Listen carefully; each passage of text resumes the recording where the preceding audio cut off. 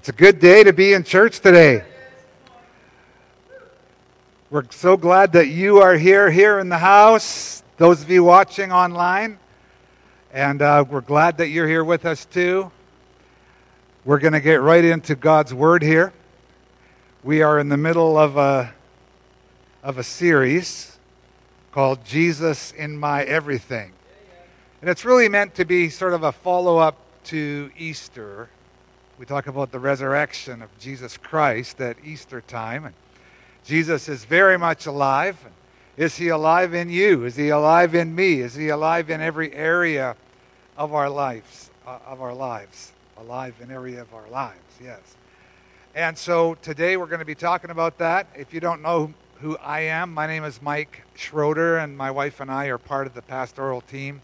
So blessed to be part of the team here, to serve with Pastor Tanya and Pastor Matt and all of our elders and leaders. It's just good. And we love you. We love God's house. We're glad. I'm very, very glad to be here today. I'm just going to watch my time. I've got a 2-hour sermon. Are you ready? And there are props. Yeah. So what we've got here, we have 3 stories. We got 3 points. So we got 3 props. So there you go. 3. It's all about the threes today. But we're gonna do something all together first. Then we're gonna pray, and then we'll get right into today's message. But if I could just get that first slide up with the scripture from Colossians, and I'd like us all to read that one together, just that top part there. And I just want to make sure I have the right translation. I think I do. So are you ready to read? Now this is where you shock yourself. You're going to hear yourself out loud in church reading as part of the sermon.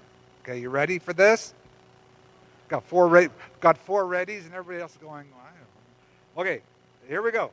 For God wanted them to know that riches and glory of Christ are for you Gentiles too.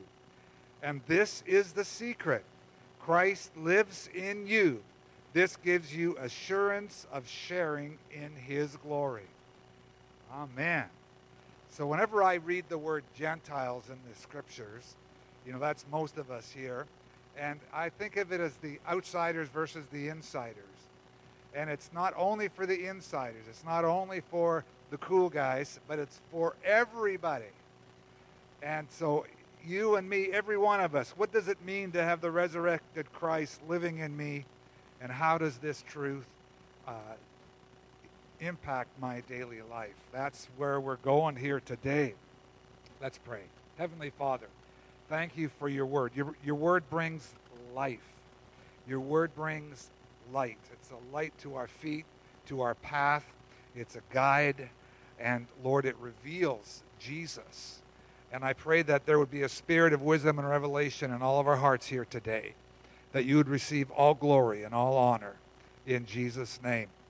Amen. Amen. Amen. Yeah, so today we're going to be talking about something that is, it's really the oldest trick in the book. Jesus in my doubts. And one of the very first things in human history that happened was that there was a serpent just spoke words. Don't ask me how that all worked, because I don't know how it worked. But there was a serpent speaking words to Eve in the Garden of Eden and set seeds of doubt into the place. Did God really say that? Did God really is that real? Is that something that you have to be concerned about in your everyday life? And I want you to know that I'm speaking here as someone who is, part of you. Because I think all of us, from time to time, we experience doubts. And I won't ask for a show of hands, because some of you don't like raising your hand, and then you'll feel like, well, I really should, but I don't like to, so I'm not going to do that right now. But, God wants to help you and me in our doubts. God wants to meet us in our doubts. And I've been really blessed the last little while. I read it again for the first time. I mean, I've read the Bible lots, especially the New Testament. Been a Christian a long time, read the Bible lots. And this verse in Jude, Jude only has one chapter, so it's Jude 1:22, but it's really just verse 22 in the book of Jude. And I really have had a lot of comfort just recently because of this scripture. God's attitude and God's heart toward people that doubt sometimes. So this is for you and me, okay? It says this, and you must show mercy to those whose faith is wavering. You know, I have to tell you, I've often felt like, you know, God just is very impatient with me when I doubt. Do you ever feel like that? But God is asking you and me to show mercy to someone whose faith is wavering. Well, I think that he's ready to do the same. God is showing mercy to you and me, even in our doubts. He loves us. We're not fooling him. God knows what we're thinking. And he has mercy on you and me. He has compassion. He says, you know what? You're going to get through this. And God is going to help you. I believe that I've got some very practical things that will really help you. And I want to start with three different sort of stories out of the life of Christ. And the first one is where a person, it's interesting, Jesus and his inner circle were up on the mountain of transfiguration, and he saw Elijah and, was it Moses he saw? And, you know, they had this massive, major event, and, you know, Peter said, oh, I think we should build 3 tabernacles, you know, three shrines up here. And Jesus says, you know, you're not really getting it. No, we're not going to do that. And listen, and God intervenes, the voice, you know, listen to Jesus. And so they come down from this sort of high mountaintop experience, and come down back into town, and the rest of the disciples and other people are all around. They're arguing. And Jesus finds out, well, what's going on? And, you know, there was this fellow, and he had a son, and this son was really going through a hard time. He couldn't speak, and every now and then he'd have these convulsions, and he'd be on the ground. And it was just a really heartbreaking, difficult thing. And they said, well, we brought him to your disciples, and they couldn't help him. And, you know, and Jesus is kind of going like, where's your faith?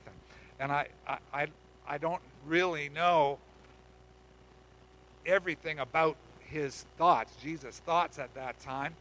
But what happened was the fellow said, the father, they brought the boy to Jesus, and the boy or the man, he says, you know, where is it here? Have mercy, verse 22 in Mark chapter 9. I think it's up there. Verse 22, the demon often throws him into the fire or into water trying to kill him. Have mercy on us and help us if you can. I mean, he was at the end of his rope. And Jesus says, what do you mean if I can? Anything is possible if a person believes. Anything is possible. And the fellow says, I don't know. I don't know. I'm at the end of my rope here. Listen, I believe, but help my unbelief. I'm struggling here. And Jesus went ahead and healed the boy. Wonderful story. Wonderful story. And I don't know about you, but sometimes I can really identify with that dad. You know, I believe, but I still struggle sometimes with my unbelief. You know, a few of you are nodding. Is anyone else with me on this? Yeah.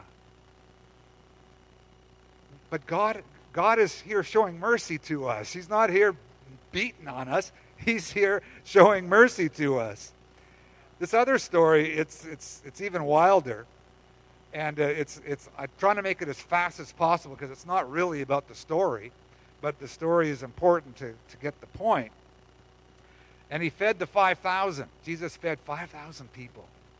And this was across the lake, on the other side, on the east side of the lake, in the place, I think it was called 10 Towns, if I'm not mistaken. And Jesus had the people sit down, 5,000 men were there, and Jesus distributed bread and then fish, and they all had as much as they wanted, the Bible says. John chapter 6 and verse 14. John 6:14, you can see it there. And after the people saw the sign that Jesus performed, they began to say, surely this is the prophet who is to come into the world. So they saw the sign. That's in the Bible, right? You saw the sign, and they said, surely that's the man. That's the one. Okay, so fast forward now. It gets dark. Jesus sends his disciples across the lake in the boat. He's there by himself. The crowd's probably, I don't know if they were just crashing wherever they could. And then Jesus decides, there's a storm brewing. He decides to walk across the lake. The storm, it gets worse and worse and worse. And, he's walking, he's overtaking the guys in the boat. And that's where Peter walks on the water, that whole story. And then he gets in the boat, storm's over, they're right back at Capernaum. And that's amazing. Now the crowd's still on the other side of the lake. They're going, where's Jesus? We didn't see him get in the boat. They kind of figured, let's go look for him. So they went back down to Capernaum.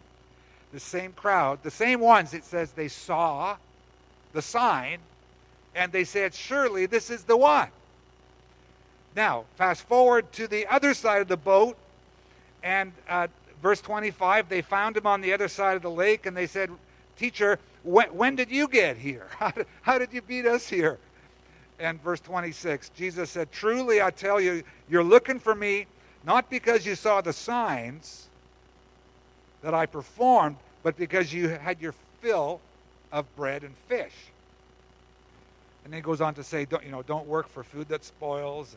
And he goes on to say that, I'm the one. I'm the one.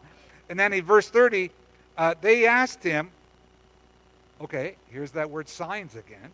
What sign will you give me that we may see it and believe in you? Wait a second, just yesterday, they saw the sign, they believed in him. Now they had, one day later, they didn't get stuck in the storm, but maybe they did, I don't know, I guess it was storming on everybody. But they ended up getting there safe and sound, and now they're asking for another sign. They ate their food, and they missed the point. The point actually is that Jesus wanted to teach them that he's the bread of life. But even the point that they found when they were eating, they said, we're seeing the sign, that's got to be him. And I want to know if you're sometimes, like I am sometimes, where God is still on trial. He doesn't answer the prayers I like the way, or I say the way, I think he should. After all, I'm smart. I know what should happen. But Jesus doesn't always do everything I tell him to. Surprise, surprise, because he's the Lord and I'm not. But then, my wife says hallelujah. And then, you're going to raise a hallelujah.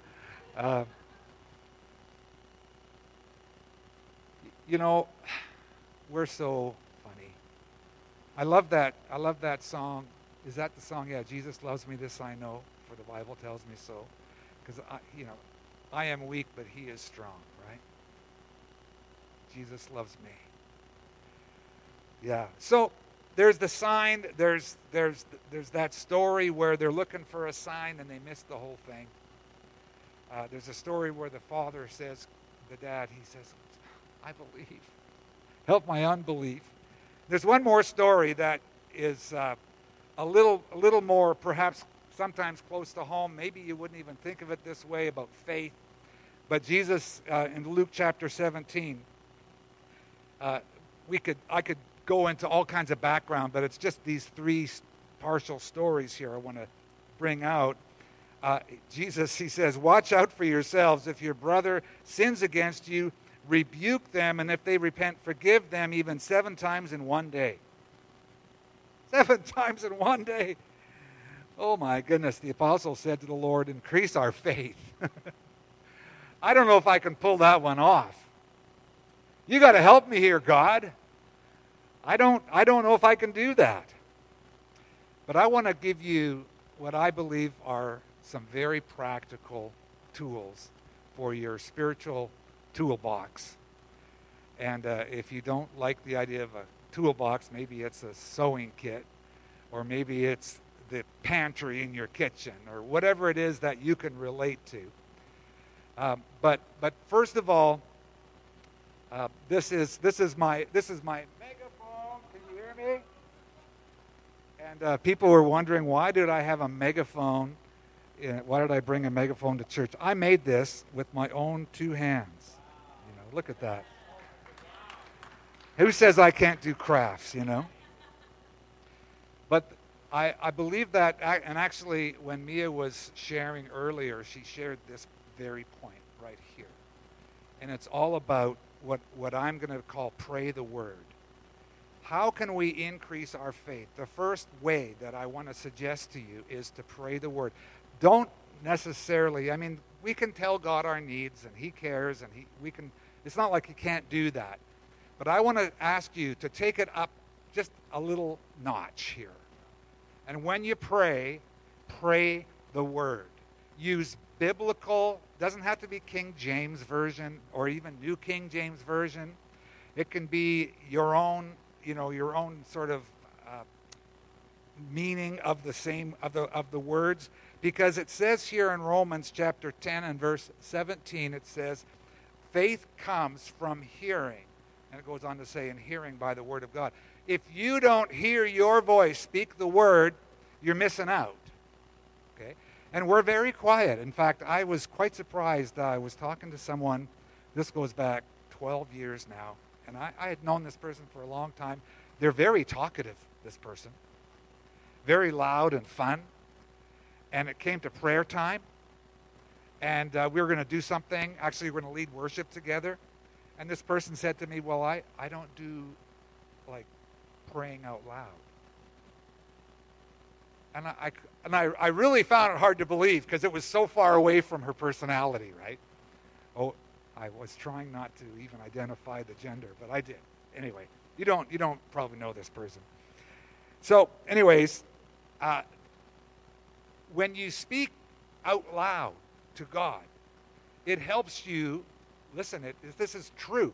It might not be, I can't find a biblical verse to prove this, but if you have thoughts that you're trying to deal with that are doubtful thoughts, speak out loud the truth that you do believe. Let yourself hear what you're saying. The Word of God. Pray the Word of God. There's a very old and perhaps familiar diagram that I'd like to get up on the screen if I could, and it comes from the Four Spiritual Laws. And it's an old-fashioned locomotive, coal-driven train. Okay? Sometimes we've seen those, at least in a movie or whatever. My wife and I actually were on, what's the name of that? West Coast? Not West Coast Express. Whatever that old coal train was. We got to go up to the Royal Hudson. That's it. And anyways, thank you so much, Steve. Anyways, the coal is like your faith. The engine, now they use fact, faith, and feelings, and that's because they all start with the letter F, and it's, that's what people do. But it's the engine, it's the coal car, and it's the caboose. And it's the truth, and it is our faith, and it is our emotions. And we have these emotions, and we have these fears and insecurities and anxieties. Anybody? And we try to drive the train with those, our life with those things. And we respond and we obey those things. And those things are only meant to, not meant, sorry. Let me take that whole thing back. Those things will not prove to be what you want in your life. Because your emotions, we don't deny our emotions. We have emotions. We acknowledge our emotions. They're right along with us. But as like a caboose does, a caboose has only really one helpful, besides being a house for the train staff, they have a brake on the back. So they will slow you down and drag you down. But they won't drive you where you want to go. And so what we want to do is we want to have our faith in the truth. And when we pray, oh Lord, I'm feeling so this and I'm feeling so, okay, it's good. Unpack it. Tell Jesus exactly what's going on because he cares, but don't leave it there. Pray the word of God. And I've even got some suggestions here. I got some suggestions, and so you fight your thoughts with words. And here's 2 examples that you can do. Anyone heard of the word anxiety since COVID? Okay, so here's something that you can do when you're praying. Oh God, please help me not be anxious. Amen. Well, that's good, but how about better or best? Lord, according to your word, according to your promise, I'm casting my anxieties on you, and you promised in your word that if I do that you're going to fill me with perfect peace, and I'm coming to you with thanksgiving because that's what your word tells me to do, and I know that you are going to provide peace to my soul. See, that will help you with your faith. That will build up your faith. When you're praying for someone who is sick, oh Jesus, you know that person is suffering, and you know I care about this, and you care about this, and that's so good. Thank you, Jesus. That's all good. But how about bring something from the Word into your prayers? That same Spirit that raised up Christ from the dead dwells in this person, dwells in me. God, you promised, according to your word, you will bring that person to life. You'll give life to that mortal body because of the Holy Spirit that's in that person. See, pray the word. That will help you with your faith. When we worship is part, actually, no offense to the worship team, just a part of prayer. The Lord's Prayer, the model prayer, begins with praise and worship. Our Father in heaven, holy is your name. And then at the end of the prayer, it's for yours is the kingdom and the power and the glory forever. So you got worship and praise on both ends, and it's vertical. Okay, and so when we're praising the Lord in worship here in the place, I want to tell you, I get encouraged when we come together and you all are worshiping with me. That builds me up. That builds up my faith. And it's even better when I'm participating instead of just sitting there listening. I do a lot of listening to praise and worship when I'm working, but it's even better when I pray and worship with the Word of God. Amen. That's so good. Number 2. Oh my goodness. What on earth does this have to do with anything? This happens to be a brand new hose and it's dry on the inside. Now, if we'd like this hose to become wet, one of the first things we should probably do is hook it up to a source of water, right? And then I would have, if I did that and I turned on the tap, I'd probably have a wet hose. It'd be so wonderful. I'd have a wet hose. Wouldn't that be great? Wouldn't it be way better than a dry hose? But this hose it is nice to have it wet and blessed with that holy water. And I'm just going to mix my metaphors here. But this hose has a purpose, and it will be wet if it gives away all the water that it has inside.